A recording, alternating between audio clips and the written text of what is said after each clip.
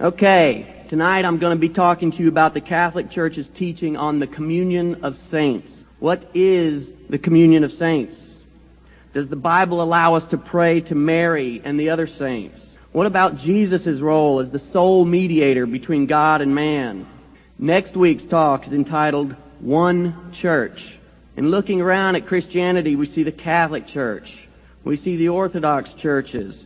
We see some 25 to 30,000 Protestant denominations. Is this the unity that Jesus prayed for in John 17? And the week after that, I'll be covering apostolic authority and the Pope. With what authority do the Pope and the bishops speak? Is the Pope really infallible? And the final talk will be on once saved, always saved. Many Christians believe that once you are saved, once you profess Jesus Christ as your personal Lord and Savior, that you are absolutely guaranteed to go to heaven, no matter what happens after your profession of faith. Is that biblical? We'll be looking into that. Now, let's talk about the communion of saints. Every Catholic is familiar with the phrase, the communion of saints, because when we recite the creed every Sunday, we say, I believe in the communion of saints. Many non-Catholic Christians are also familiar with that phrase because they recite either the Nicene Creed or more likely the Apostles' Creed in their faith tradition. Lutherans say it, Episcopalians, Presbyterians, Methodists, and others. At many Baptist churches, they recite the Apostles' Creed. So Catholics and many non-Catholic Christians believe in the communion of saints. But exactly what is the communion of saints? Probably most people, including Catholics, who recite these creeds, never give a second thought to the phrase, the communion of saints. And most Catholics probably do not realize that the Church's doctrine on the communion of saints plays an important role in almost every aspect of their faith. Almost every single one.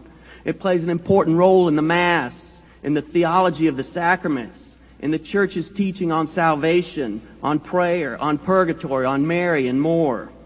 And since the doctrine of the communion of saints is so little understood by Catholics, to whose faith it is so important, it is no wonder that this doctrine is even less understood outside of the Catholic faith. And so it should come as no surprise that many non-Catholic Christians have absolutely no understanding of the Catholic teaching regarding the communion of saints. And as a result of this lack of understanding, they raise any number of arguments against Catholic teaching and practice regarding this doctrine. So I want to first give you the basic teaching of the Catholic Church about the communion of saints from the Catechism of the Catholic Church. And for those of you who may not be familiar with the Catechism, it's simply a compendium or a compilation of the teachings of the Church put together in one book, in book form. After giving you what the Catechism teaches, or a little bit of it, I then want to answer some of the common objections that non-Catholics have regarding what Catholics believe about this doctrine. In the Catechism, paragraphs number 946 through 962 speak directly on the communion of saints. 946 of the Catechism states the following. After confessing the Holy Catholic Church, the Apostles' Creed adds the communion of saints. In a certain sense, this article is a further explanation of the preceding. What is the church if not the assembly of all the saints? The communion of saints is the church. End of quote. So we see that number one, the doctrine of the communion of saints is an extension of the doctrine regarding the church itself. And number two, everyone who belongs to the church belongs to this communion of saints. Why is this?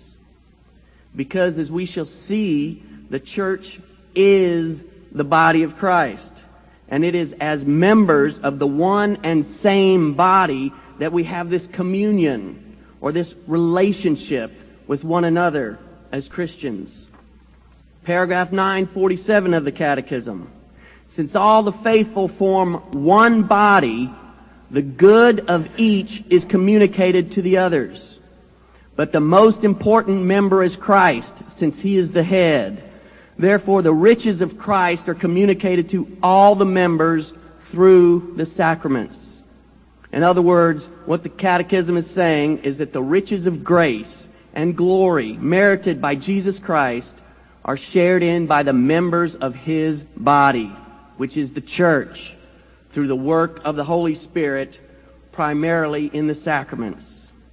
And that every good thing, every grace, every ounce of glory that Jesus Christ shares with one member of His body is, in a mysterious way, but a very real way, shared in by every member of His body.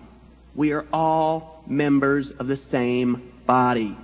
If something is good for the right hand, that good is also shared in by the left hand, by the knees, by the feet, by the eyes, and by every other part of the body. Whatever benefits one part of the body, in essence, benefits all parts of the body. So it is with the graces and the glory given by Jesus through the Holy Spirit to any member of His body. One more from the Catechism. Number 953 gives a good scriptural summary of the communion of saints. None of us lives to himself, and none of us dies to himself. That's from Romans 14, verse 7. If one member suffers, all suffer together. If one member is honored, all rejoice together. Now you are the body of Christ and individually members of it. It's from 1 Corinthians 12, 26 to 27. Number 953 goes on to say that in this solidarity with all men, living or dead, which is founded on the communion of saints, the least of our acts done in charity redounds to the profit of all. Every sin harms this communion.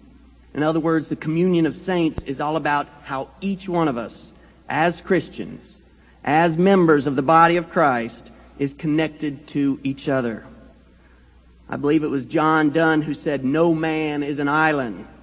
Well, whether he knew it or not, he was talking about the communion of saints. That's why, for instance, there is no such thing as a private sin. Any sin you commit as a member of the body of Christ, no matter how small, no matter how private, affects each and every member of the body. 2 Corinthians 2:5 states, "But if anyone has caused pain, he has caused it not to me, but in some measure to you all." And each and every good thing that you do, no matter how small and no matter how private, affects each and every member of the body of Christ. 2 Corinthians 1:5, "For as we share abundantly in Christ's sufferings, so through Christ we share abundantly in comfort too." Now, there are a few principles regarding the communion of saints that I want to emphasize here before moving on to some of the objections raised about the church's teaching. These principles underlie and pervade the church's teachings on the communion of saints. And it is very important to keep them in mind when we're reading the Catechism about this doctrine, or when we're defending this doctrine against those who attack it. Principle number 1. Every Christian is a member of the body of Christ. You won't get much argument from this on just about from any Christian denomination that I know of. Romans 12, verses 4 and 5. "For as in one body we have many members, and all the members do not have the same function, so we, though many, are one body in Christ, and individually members one of another." Members of the one body of Christ. 1 Corinthians 12, verses 12 and 13. "For just as the body is one and has many members, and all the members of the body, though many, are one body, so it is with Christ. For by one Spirit we were all baptized into one body, Jews or Greeks, slaves or free, and all were made to drink of one Spirit." Members of the one body of Christ. And as Catholics, we believe that it is through baptism, as we just read in Scripture, that we become members of the body of Christ. For by one Spirit we were all baptized into one body. Colossians 2:12 says the following, and you were buried with him in baptism. Romans 6:4, we were buried therefore with him by baptism into his death. Galatians 3:27, for as many of you as were baptized into Christ have put on Christ. Baptism makes us members of the body of Christ. Principle number 2, physical death does not separate us from the body of Christ. Romans 8, verse 38. For I am sure that neither death, nor life, nor angels, nor principalities, nor things present, nor things to come, nor powers, nor height, nor depth, nor anything else in all creation will be able to separate us from the love of God in Christ Jesus our Lord. Death cannot separate us from the love of God in Christ Jesus. So if we are members of the body of Christ, when we end our earthly existence, we are still members of the body of Christ in heaven. Principle number 3, there is only one body of Christ. There is not one body of Christ in heaven and one body of Christ on earth. There is one body of Christ in heaven and on earth. Jesus has one body, not two or more. Ephesians 2, verses 15 to 16 says the following, by abolishing in his flesh the law of commandments and ordinances, that he might create in himself one new man in place of the two being Gentiles and Jews, and might reconcile us both to God in one body through the cross. Ephesians 4, verse 4, there is one body and one Spirit. So principle number 3, one and only one body of Christ in heaven and on earth. One more principle, number 4, the church is the body of Christ. The church is the body of Christ. That's why in Catholic terminology we have the church triumphant, which is the members of the body of Christ in heaven. The church suffering, the members of the body of Christ in purgatory. And the third part of the church militant, the members of the body of Christ still on earth. Ephesians 1, verse 22 to 23. And he has put all things under his feet and has made him the head over all things for the church, which is his body. Colossians 1:18. He is the head of the body, the church. And Colossians 1:24. Now I rejoice in my sufferings for your sake, and in my flesh I complete what is lacking in Christ's afflictions for the sake of his body, that is, the church. The church is the body of Christ. And did you catch what Paul said in Colossians 1:24? Now I rejoice in my sufferings for your sake. Paul shows us that we can suffer for one another, that our sufferings can benefit one another. This is an integral part of the church's teaching on the communion of saints, particularly regarding indulgences. We all know our prayers can benefit one another. Did we know that our sufferings can benefit one another? However, the part of the body of Christ which is in heaven, the saints in heaven, cannot suffer for us. There is no suffering in heaven. But they can pray for us. And since we are all members of the same body, since we are all connected in this mysterious way through Jesus Christ, whether we are in heaven or on earth, those of us on earth can ask those members of the body of Christ who are in heaven to pray for us, just as we ask those members of the body who are here on earth to pray for us. But this is where the problem starts. Most non-Catholic Christians have a problem with us Catholics when we start talking about asking the saints in heaven to intercede for us here on earth. Any number of objections arise here. But the first one that I generally hear is that you can't pray to someone who is dead. It goes against Scripture. And they point to chapter 18 of the book of Deuteronomy.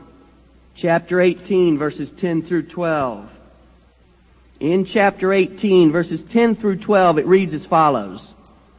There shall not be found among you anyone who burns his son or daughter as an offering, anyone who practices divination, a soothsayer, or an augur, or a sorcerer, or a charmer, or a medium, or a wizard, or a necromancer.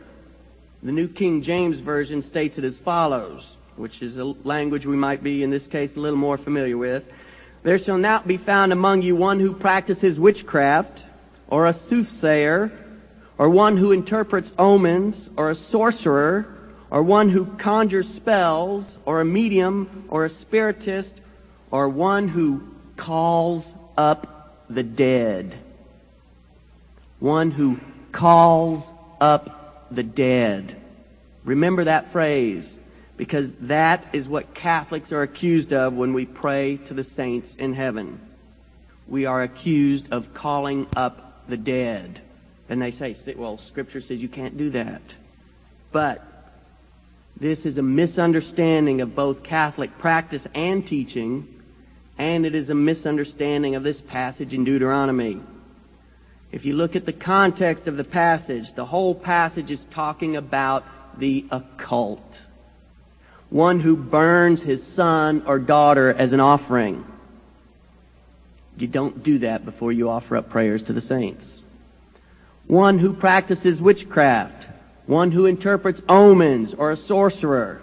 This passage is talking about people who generally make appeals to satanic forces in the hopes of gaining wealth and power or some other worldly advantage, or want to put a curse or something on their enemies. That is what the occult is all about. As Catholics, when we pray to the saints, we most certainly are not calling up the dead. We are not trying to get the saints to appear to us. We are not trying to conjure up their spirits in the same manner as witches and sorcerers and mediums. And we certainly do not go to mediums or sorcerers or spiritists or necromancers and make use of their services. Praying to the saints has nothing to do with any of that. So, this passage is talking about the occult. Nowhere in this passage does it say you cannot pray to the saints in heaven. Nowhere in this passage does it say that we cannot ask the saints in heaven, the members of the body of Christ in heaven, to intercede for us before the throne of our Lord. But someone may still say that praying to the saints is indeed calling up the dead. Is it? Let me ask a question here. When we're talking on a spiritual plane, and if you'll forgive the use of the oxymoron, where do the souls of the dead live? And let me rephrase that. What is the abode of the dead? Is it heaven? I don't think so. Have you not read what was said to you by God? This is Jesus talking in Matthew 22, verses 31 and 32. Have you not read what was said to you by God? I am the God of Abraham, and the God of Isaac, and the God of Jacob. He is not God of the dead, but of the living. He is not God of the dead, but of the living. The saints, the good guys, are alive. Yes, they have physically died. But what is the true meaning of death? The temporary death of the body here on earth, or the eternal death of the soul separated from God? Those who die in fellowship with our Lord are actually more alive at this moment than we are here on earth. So when it talks about calling up the dead, who is it really talking about? God is the God of the living, Jesus tells us. And besides, if this passage in Deuteronomy 18 is referring to the saints in heaven, then would not God have broken his own commandment at the Transfiguration? In Matthew 17, starting with verse 1, we read about the transfiguration of Christ. And after 6 days, Jesus took with him Peter and James and John, his brother, and led them up a high mountain apart. And he was transfigured before them, and his face shone like the sun, and his garments became white as light. And behold, there appeared to them Moses and Elijah talking with him. Moses and Elijah. Did Jesus break his own commandment by calling up the dead? And notice, this isn't just a case of merely asking the saints for intercession. This is actually having them appear right there in front of you and talk to you, face to face. And what does Scripture say? They didn't just appear to Jesus, they appeared to them. Peter, James, and John as well. So did Jesus break his own commandment by calling up the dead? No. Because again, God is the God of the living. Moses and Elijah are alive. So we can see that if Deuteronomy 18 meant that we should not have any communication whatsoever with the saints in heaven, then Jesus was setting a pretty bad example for us here. But we know that that's not the case. And in light of these other passages I just mentioned, we can be sure that this passage in Deuteronomy 18 is talking about the occult and has absolutely nothing to do with the Catholic practice of praying to the saints in heaven. And let me stop right here for a moment and discuss some terminology. When I use the phrase praying to the saints, or when any Catholic says praying to the saints or to Mary, we're not talking about worshiping the saints or worshiping Mary. We're talking about asking them to intercede for us. If I were to ask any of you sitting in this audience tonight to pray for me, I don't think any of you would say, "Oh, don't ask me to pray for you. I'm not God." That is exactly how Catholics use the word when we say that we pray to Mary, or when we say that we pray to the saints, or when we ask them to intercede for us. We do not worship the saints. We do not attribute to them anything that should be attributable to God and God alone. Now, back to some more objections to Catholic doctrine regarding the communion of saints. As I just said, some argue against it using Deuteronomy 18, which I showed to be a misinterpretation of Scripture and a misunderstanding of Catholic teaching. But I've also had some people argue against it from what seems to be a common sense point of view. You can't pray to the saints, they say, because they can't see you or hear you. The reasoning is that since we can't see them, and since we can't hear them, how could they possibly see or hear us? They're in heaven. We're on earth. That argument comes from our very finite minds. What someone is saying with this argument is that the folks in heaven have the same limitations that we here on earth have. We can't see them, so naturally they can't see us. We can't hear them, so naturally they can't hear us. Does that really make sense when you stop to think about it? 1 Corinthians 13:12 states the following: "For now we see in a mirror dimly, but then face to face. Now I know in part, but then I shall understand fully." Now, on earth, we see dimly, but in heaven we will be face to face with God Almighty. Do you still think the saints in heaven have the same limitations that we have here on earth?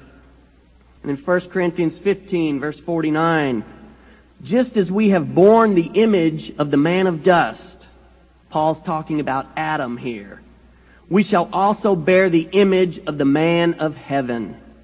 We shall bear the image of Jesus Christ in heaven. In what manner? I don't know. To what degree? I have no idea. But it's very clear that we will be something much more in heaven than we are here on earth. Let's look at some more scripture. 2 Peter 1, verse 4.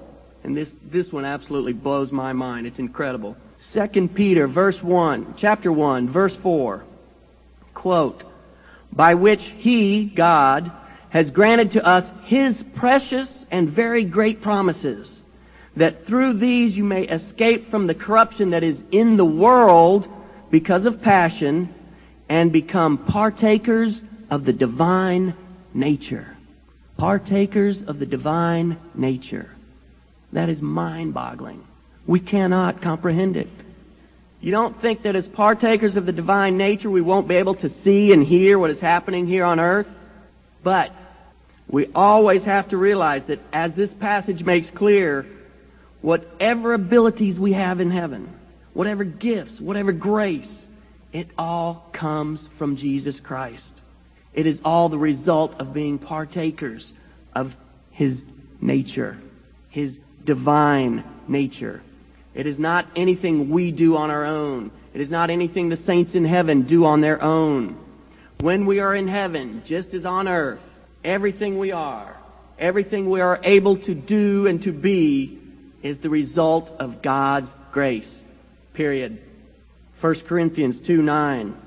But as it is written, what no eye has seen, nor ear heard, nor the heart of man conceived, what God has prepared for those who love Him. Scripture tells us that the things of heaven are beyond anything we can even imagine. Why would anyone think we have the same limitations in heaven that we have here on earth? And then verse 10 of that same passage says this: God has revealed to us through the Spirit. If God has revealed to us through the Spirit things about heaven, then why can't God reveal to those in heaven through the Spirit things about the earth? Well, obviously He can. And obviously He does. Let's look at some examples from Scripture. In the book of Revelation, chapter 6, verses 9 and 10, it says, when He opened the fifth seal, I saw under the altar the souls of those who had been slain for the word of God and for the witness they had borne. They cried out with a loud voice, O sovereign Lord, holy and true, how long before Thou wilt judge and avenge our blood on those who dwell upon the earth? These saints in heaven, these martyrs, are crying out to Jesus to avenge their blood on those who dwell on earth. Obviously, they know that that hasn't happened yet. So these saints in heaven have at least some knowledge of events on earth. And way back in 1 Samuel chapter 28, there's a rather strange occurrence. The Philistines have gathered for an attack on Israel. King Saul had displeased God, and as Saul says in verse 15, God has departed from me and does not answer me anymore, neither by prophets nor by dreams. So King Saul goes to a medium to get in touch with the recently deceased prophet Samuel. And what does Samuel tell Saul? In verse 19, Samuel says, Moreover, the Lord will also deliver Israel with you into the hands of the Philistines. And tomorrow you and your sons will be with me. The Lord will also deliver the army of Israel into the hands of the Philistines. Samuel prophesies from the beyond. He not only knew what was presently happening in Israel, but he knew of future events as well. Looks like the folks in heaven know quite a bit about what's happening here on earth. Luke 16, verses 19 to 31. You're probably all familiar with the story of the rich man and Lazarus. The rich man dies and he goes to a place of torment. Lazarus died and was carried by the angels to Abraham's bosom, which was a place of comfort. The rich man begs Abraham to send Lazarus to earth to warn the rich man's brothers, quote, lest they also come into this place of torment. Well, let's look closely at this passage and see what it's telling us. It seems that this man in a place of torment knows that his brothers are still alive on earth. And it seems to imply very strongly that he knows that they haven't yet repented. Because he says, if someone goes to them from the dead, they will repent. They will repent. A future action. And if he can know these things while being in a place of torment, why can't the saints in heaven know these things? Well, obviously they do, from Abraham's response. Abraham says, if they do not hear Moses and the prophets, neither will they be convinced if someone should rise from the dead. Abraham seems to have some inside knowledge on this guy's brothers. Even knowledge about the disposition of their hearts. Can those in heaven know the disposition of a person's heart? Can they know what's in a person's mind? Well, we know from the example with Samuel that they can know the future. But let's look at Luke 15, verse 7, which says this. Just so, I tell you, there will be more joy in heaven over one sinner who repents than over 99 righteous persons who need no repentance. And a couple of verses down in verse 10 it says, just so, I tell you, there is joy before the angels of God over one sinner who repents. So the angels in heaven rejoice over a repentant sinner. What is repentance? Is it not a change in your interior disposition? Is it not a change of mind? A change of heart? True repentance doesn't come from saying you're sorry. It comes from actually being sorry. And that is an interior process. It is a state of mind, a disposition of the heart. So we see here that the angels in heaven, to some extent, even know the hearts and minds of those on earth. How else could they rejoice over the repentance of a sinner? And if the angels can know, why not the saints in heaven? I get this picture in my mind of thousands upon thousands of angels walking down the streets of heaven, and also thousands upon thousands of saints walking down the same streets of heaven. All of a sudden, a sinner on earth repents, and the angels go into this frenzy of joy and celebration. Can you picture the saints sitting there going, hey, what's going on? Why are you guys so happy? What's all the laughing for? Why are you singing? I don't think so. And can you picture a saint going up to an angel going, please, please tell me what's going on? Angel going, nope, sorry, can't tell you. You're a saint. I don't think that's happening. And Scripture tells us that it just ain't that way. Matthew 22, verses 29 and 30. But Jesus answered them, you are wrong because you know neither the Scriptures nor the power of God. For in the resurrection they neither marry nor are given in marriage, but are like angels in heaven. Jesus tells us that the saints in heaven are like angels. They are like angels in heaven. So if the angels know about a repentant sinner, then wouldn't the saints also know about a repentant sinner, since they are like angels in heaven? And again, whether it is an angel or a saint, it is not by their own power, but by the power of God. And one more passage, Hebrews 12, verse 1. The writer of Hebrews has just finished talking about many of the Old Testament saints in chapter 11. It's Abel, Noah, Enoch, Abraham, Moses, and others. And the first verse of chapter 12, he says, therefore, since we are surrounded by so great a cloud of witnesses, in some mystical way, they are all around us, whether we can see them or not. And if they're all around us, if they surround us, as Scripture says, you think they might know a little bit about what we're doing here? People are always thinking that Catholics attribute godlike powers to Mary and the saints. We don't. Whatever they are able to do is because they are given the power to do it by Jesus Christ. Because they are members of the body of Christ. Members of the body of Christ with Jesus as the head. Remember that. And I want to make a little analogy here using our earthly bodies to hopefully help you understand the communion of saints a little bit better. To understand prayer to the saints a little bit better. Let's say that I'm holding a needle in my left hand, and I poke my right hand with that needle. What happens? Well, when I poke my right hand, I feel pain, and my right hand jerks away. But how did that impulse of pain get to my right hand? Was it the direct result of the needle? It was indirectly due to the needle.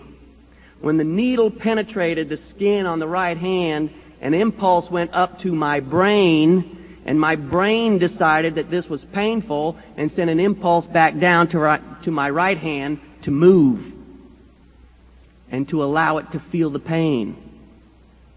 So the reason the right hand felt pain was as a direct result from an impulse from the brain,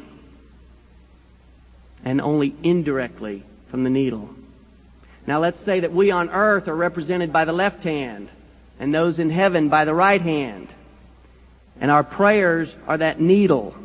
When we want the saints to hear our prayers, or to feel the impulse from our prayers, when we want them to feel the jab of the needle, so to speak, what actually happens? Well, first, the impulse of prayer has to go to the brain. Where is the brain located? In the head. Who is the head of the body of Christ? Jesus Christ. So for our prayers to be heard by the saints, they have to first go through the head, through Jesus Christ, and then to the saints, and then back to Jesus. So while it is true that we do pray through Mary and the saints to Jesus, the first step in that process is actually that we pray through Jesus to the saints. So the whole process is actually from us to Jesus, from Jesus to the saints, from the saints back to Jesus. It is never just us and Mary, or just us and the saints. Jesus is involved at the beginning, in the middle, and at the end. The parts of the body can do nothing on their own. It is only through the head that they can function.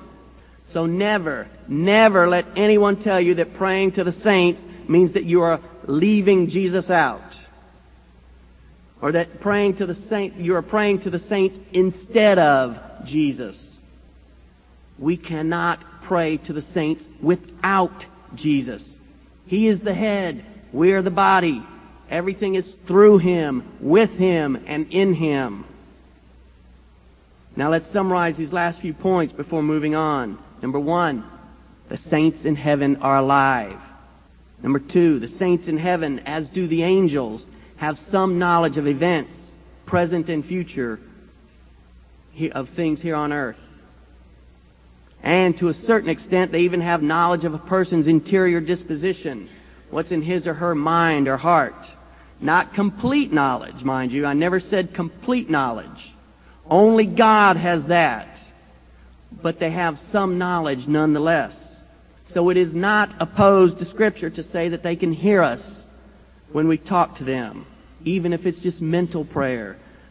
When we ask them for their prayers, for their intercession, it is not against Scripture to say that they can hear us. And number 3, this knowledge that the saints and angels have is through, with, and in Jesus Christ. It is not of their own power. It is by the power of God. Now, another objection, which many of you may have heard. Why waste your time praying to the saints when you can go straight to Jesus?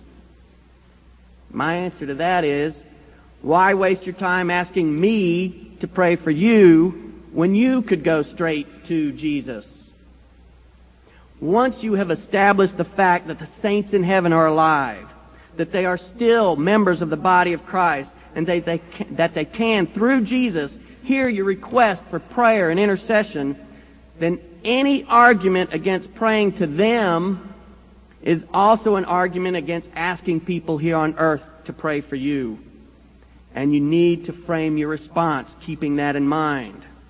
And as I just explained, you cannot pray to the saints without going through Jesus. Now, if it is a good thing to ask those on earth to pray for us, which the Bible clearly tells us it is, and which I don't think anyone who calls themselves a Christian will dispute, then it is also a good thing to ask those in heaven to pray for us. As a matter of fact, it is a better thing than asking those on earth to pray for us. Why? James chapter 5, verse 16. The prayer of a righteous man has great power in its effects. So we see that some people's prayers have more effect than others. 1 Peter 3:12, for the eyes of the Lord are upon the righteous, and His ears are open to their prayer. The prayer of a righteous man has great power in its effects, and God's ears are open to the prayers of the righteous. And who, pray tell, is more righteous than those in heaven? Listen to Hebrews 12, verse 22 and 23. But you have come to Mount Zion and to the city of the living God, the heavenly Jerusalem, and to the spirits of just men made perfect. Talk about being righteous. The spirits of just men made perfect. I want those guys praying for me. And in the book of Job, chapter 42, verse 7 through 10, it says, we see that God is upset with Job's friends and pretty much tells them that He won't accept their prayers. He says to them, and let my servant Job pray for you, for his prayer I will accept. And it goes on to say, and the Lord accepted the intercession of Job. Again, some people's prayer is more powerful than others. And what about Moses and the Israelites in their battle against the Amalekites in Exodus 17? As long as Moses was interceding for Israel with his hands lifted up, the battle went Israel's way. But when Moses' arms came down, the battle went Amalek's way. Well, don't you think all those Israelites were praying when they went into battle? Yet it was Moses' prayers that counted the most. Why? Because James tells us in 5:16, the prayer of a righteous man has great power, and Moses was a righteous man. So again, some people's prayers are more powerful than others. The Bible tells us so. And let me go back to James 5:16 for a second. James tells us that the prayer of a righteous man has great power, or avails much, as it says in the New King James Version. But what is one of the arguments that Protestants use against the Catholic teaching that Mary was sinless her entire life? One of the things they say is they point to Romans 3:10, which says, none is righteous, no, not one.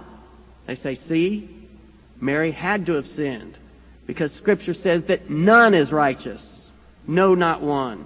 And it goes on to say that all have sinned. Well, if I'm a Protestant and I use that argument about Mary, what conclusion does that lead me to about James 5:16? Think about it for a second. James tells us that the prayer of a righteous man avails much. But the argument of many Protestants against Mary's sinlessness is that there are no righteous men here on earth. So if I'm Protestant and I believe that no one here on earth is righteous, then I have to believe that James is telling me that the saints in heaven are interceding for me. Otherwise, who the heck is James talking about? If the folks on earth aren't righteous, it's got to be the folks in heaven. So you can't believe that there are no righteous men on earth and also not believe in the intercession of the saints in heaven. If you do, you've got one big contradiction in your theology. And since these men and women in heaven are righteous, why would anyone think that they wouldn't be praying for us? Remember what Hebrews said, the souls of just men made perfect. If we on earth, with all our imperfections, if we are willing to pray for others, if we love enough to pray for others, how much more the saints in heaven, whose love has been made perfect. Listen to 1 Corinthians 13:8. Love never ends. As for prophecies, they will pass away. As for tongues, they will cease. Love never ends. Those in heaven are united to God in a way which we cannot even begin to fathom. God is love. Don't you think that the souls of the just in heaven love way beyond anything that we are capable of here on earth? And if we love our fellow men, particularly our fellow members of the body of Christ, don't you think those in heaven do the same, but even more so? And if out of love for our fellow man, we are willing to pray for others, don't you think those in heaven are willing to do so, but even more so? Now I want to cover one last objection before I finish. And this is usually the biggest objection. 1 Timothy chapter 2, verse 5. The first letter of Paul to Timothy. chapter 2, verse 5 reads as follows. For there is one God, and there is one mediator between God and man, the man Christ Jesus. You see, we Catholics are told there is only one mediator between God and men, Jesus Christ. Therefore, praying to the saints goes against the Bible because you are making them mediators between God and man. You are diminishing Jesus' role as the sole mediator. Well, besides the fact that I've already shown that prayer to the saints relies completely on Jesus' role as mediator between God and man, as head of the body, how else can we respond to this argument? In the Bible, we've already seen from Exodus, Moses interceding on the behalf of the Israelites. That's mediating between God and man. In Genesis, Abraham interceded on behalf of Sodom and Gomorrah. That's mediating between God and man. We know that it is okay to ask others here on earth to pray and intercede for us. That's mediating between God and man. So I think once again we have a situation where a passage of the Bible is being misinterpreted and misunderstood. As Catholics, we agree that there is only one mediator between God and man, the man Christ Jesus. You can find that stated quite clearly in the Catechism. Only Jesus Christ is true God and true man. Not Mary, not any of the saints. We are saved only by the blood of Jesus Christ. Not by Mary's blood, not by the blood of the saints. Jesus Christ is the sole mediator between God and man. However, as members of the body of Christ, He allows us to share in His mediation. How else do we have the examples of intercession in the situations we've discussed with Moses and Abraham and Job, and with our fellow Christians praying for us? 1 Corinthians 3 verse 11 says, For no other foundation can anyone lay than that which is laid, which is Christ Jesus. Jesus Christ is our only foundation, the Bible tells us. Yet Ephesians 2 verses 19-20 tells us, and this is the same Paul who wrote 1 Corinthians, So then you are no longer strangers and sojourners, but you are fellow citizens with the saints and members of the household of God, built upon the foundation of the apostles and prophets, Christ Jesus Himself being the cornerstone. Wait a minute. Wait just 1 minute. In 1 Corinthians, Christ is our foundation, our only foundation. But in Ephesians, the apostles and prophets are the foundation, with Jesus as the cornerstone. And in Revelation 21:14, it says this, And the wall of the city, and they're talking about the heavenly Jerusalem here, or heaven, and the wall of the city had 12 foundations, and on them the 12 names of the 12 apostles of the Lamb. From one foundation, Jesus, to one foundation, the apostles and prophets, to 12 foundations, the apostles. All of it from Scripture. Is Scripture contradicting itself? No. Jesus is the one and only foundation. But the apostles and prophets, as members of the body of which Jesus is the head, share in Jesus' role as foundation for the church, for the heavenly Jerusalem. In Ephesians 4, verses 4 and 5, there is one body and one Spirit, one Lord. One Lord. But Revelation 19, verse 16 says, On His robe and on His thigh He has a name inscribed, King of Kings and Lord of Lord? Lord of Lords implies more than one Lord. But Jesus is the Lord of Lords, and any other lords are simply sharing in His lordship. In 1 Peter 3:6, as Sarah obeyed Abraham, calling him Lord. Wait a minute, she's not supposed to do that, is she? Isn't Jesus the only Lord? James 4:12, there is one lawgiver and judge, He who is able to save and to destroy. And in 2 Timothy 4:1, I charge you in the presence of God and of Christ Jesus, who is to judge the living and the dead. So Christ is the one judge, and He is the one who will be judging the living and the dead. 1 Corinthians 6:2. Do you not know that the saints will judge the world? The saints will judge the world. Luke 22, verses 28 and 29. You are those who have continued with me in my trials. Jesus is talking to His apostles here. As my Father appointed a kingdom for me, so do I appoint for you, that you may eat and drink at my table in my kingdom, and sit on thrones judging the 12 tribes of Israel. Again, does Scripture contradict itself? No. There is only one judge, Jesus Christ. But these others are allowed to share in His judgeship, and so can rightly be called judges, but only because they are members of His body. You need to get that body and head thing down if you want to understand not just the communion of saints, but a whole lot of the Bible as well. Head and body together, not separate. Matthew 23:9, and call no man your father on earth, for you have one Father who is in heaven. Catholics get this one thrown in their face all the time. Well, you're calling your priest father, but it says, call no man father on earth.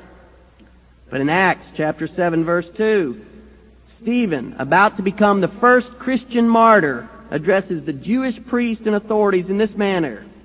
Brethren and fathers, hear me. Was he disobeying Jesus?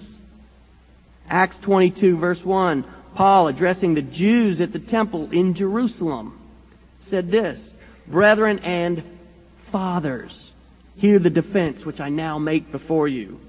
Was Paul disobeying Jesus? And listen again to Paul in 1 Corinthians 4:15. For though you have countless guides in Christ, you do not have many fathers. For I became your father in Christ Jesus through the gospel. Whoa! Paul is their father.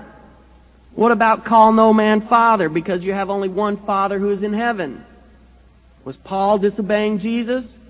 No, 1,000 times no. Paul is a father because he is sharing in the fatherhood of God. Only because of God's one true fatherhood can I call myself a father of my son and my little girl on the way. And one last example. We have only one teacher, Jesus Christ.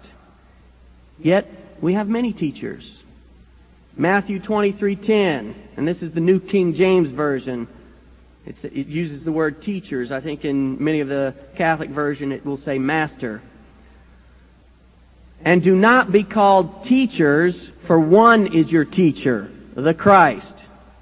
Yet in Acts 13:1 it says, Now in the church at Antioch there were prophets and, teachers. And in 1 Corinthians 12:28 it says, And God has appointed in the church first apostles, second prophets, third teachers. Again, we see Scripture at one point telling us we have only one teacher, Jesus Christ, and not to call anyone else teacher, but then we see Scripture calling other people teachers. Contradiction in Scripture? No. So let me sum this up. Scripture tells us that we have only one foundation, Jesus Christ. But Scripture tells us that there is more than one foundation. Scripture tells us that we have only one Lord, Jesus Christ. But Scripture tells us there is more than one Lord. Scripture tells us that we have only one judge, Jesus Christ. But Scripture tells us there is more than one judge. Scripture tells us that we have only one Father, God the Father in heaven. But Scripture tells us there is more than one Father. Scripture tells us that we have only one teacher, Jesus Christ. But Scripture tells us there is more than one teacher. Contradictions in Scripture? Not at all. Not when these passages are all properly understood in context. Jesus is the only foundation. Jesus is the only Lord. Jesus is the only judge. God the Father is the only Father, and Jesus is the only teacher. Jesus is the head. We are members of the body. Therefore, we are able according to the graces He gives us to share in His role as foundation, as Lord, as judge, as teacher, as Father. In God's fatherhood, since Jesus is fully God, we can share in God the Father's fatherhood through Him. And back to 1 Timothy 2:5, for there is one God and there is one mediator between God and men, the man Christ Jesus. Does that mean that we can't pray for one another? Does that mean that the saints in heaven can't pray for us? I think we've shown that that's not what it means. Do we in any way diminish Jesus' role as mediator by praying for one another or by having the saints in heaven pray for us? No. We and the saints in heaven share in Jesus' role as the one mediator between God and man, just as we and the apostles and prophets share in the roles of Father, Teacher, Judge, and Lord. And in case you have any doubt, let me close with these two scripture passages regarding the role of angels and saints as mediators. Matthew 18:10. See that you do not despise any of these little ones, for I tell you that in heaven their angels always behold the face of my Father who is in heaven. Jesus' implication here is very apparent. Don't mess with these kids, because their guardian angels, who always behold the face of the Father, will tell on you. And it won't be a good thing for you.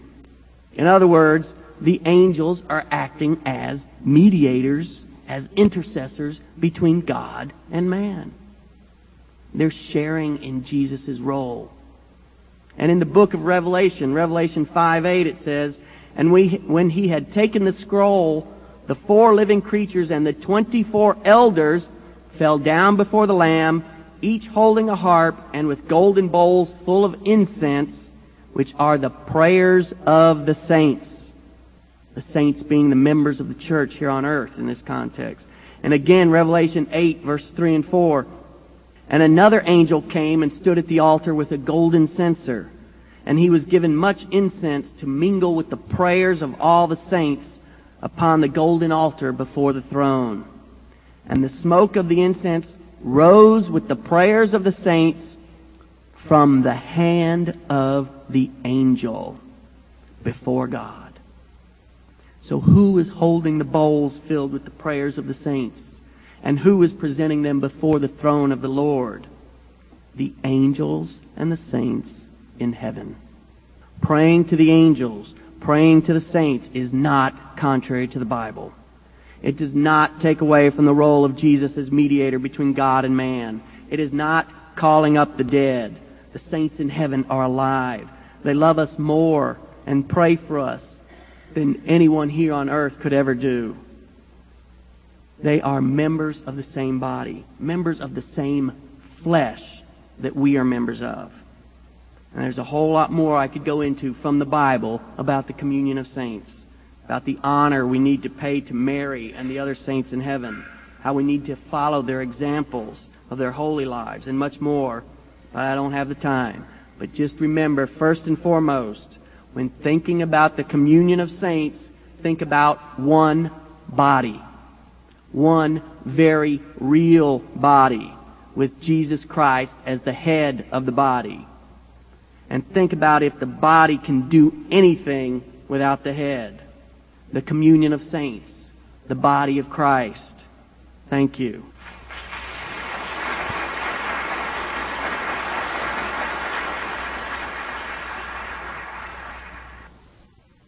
For more information or to obtain a copy of this talk, please check out the Bible Christian Society website at www.BibleChristianSociety.com or send a letter to the Bible Christian Society, P.O. Box 424, Pleasant Grove, Alabama, 35127. Thank you, and may God bless you.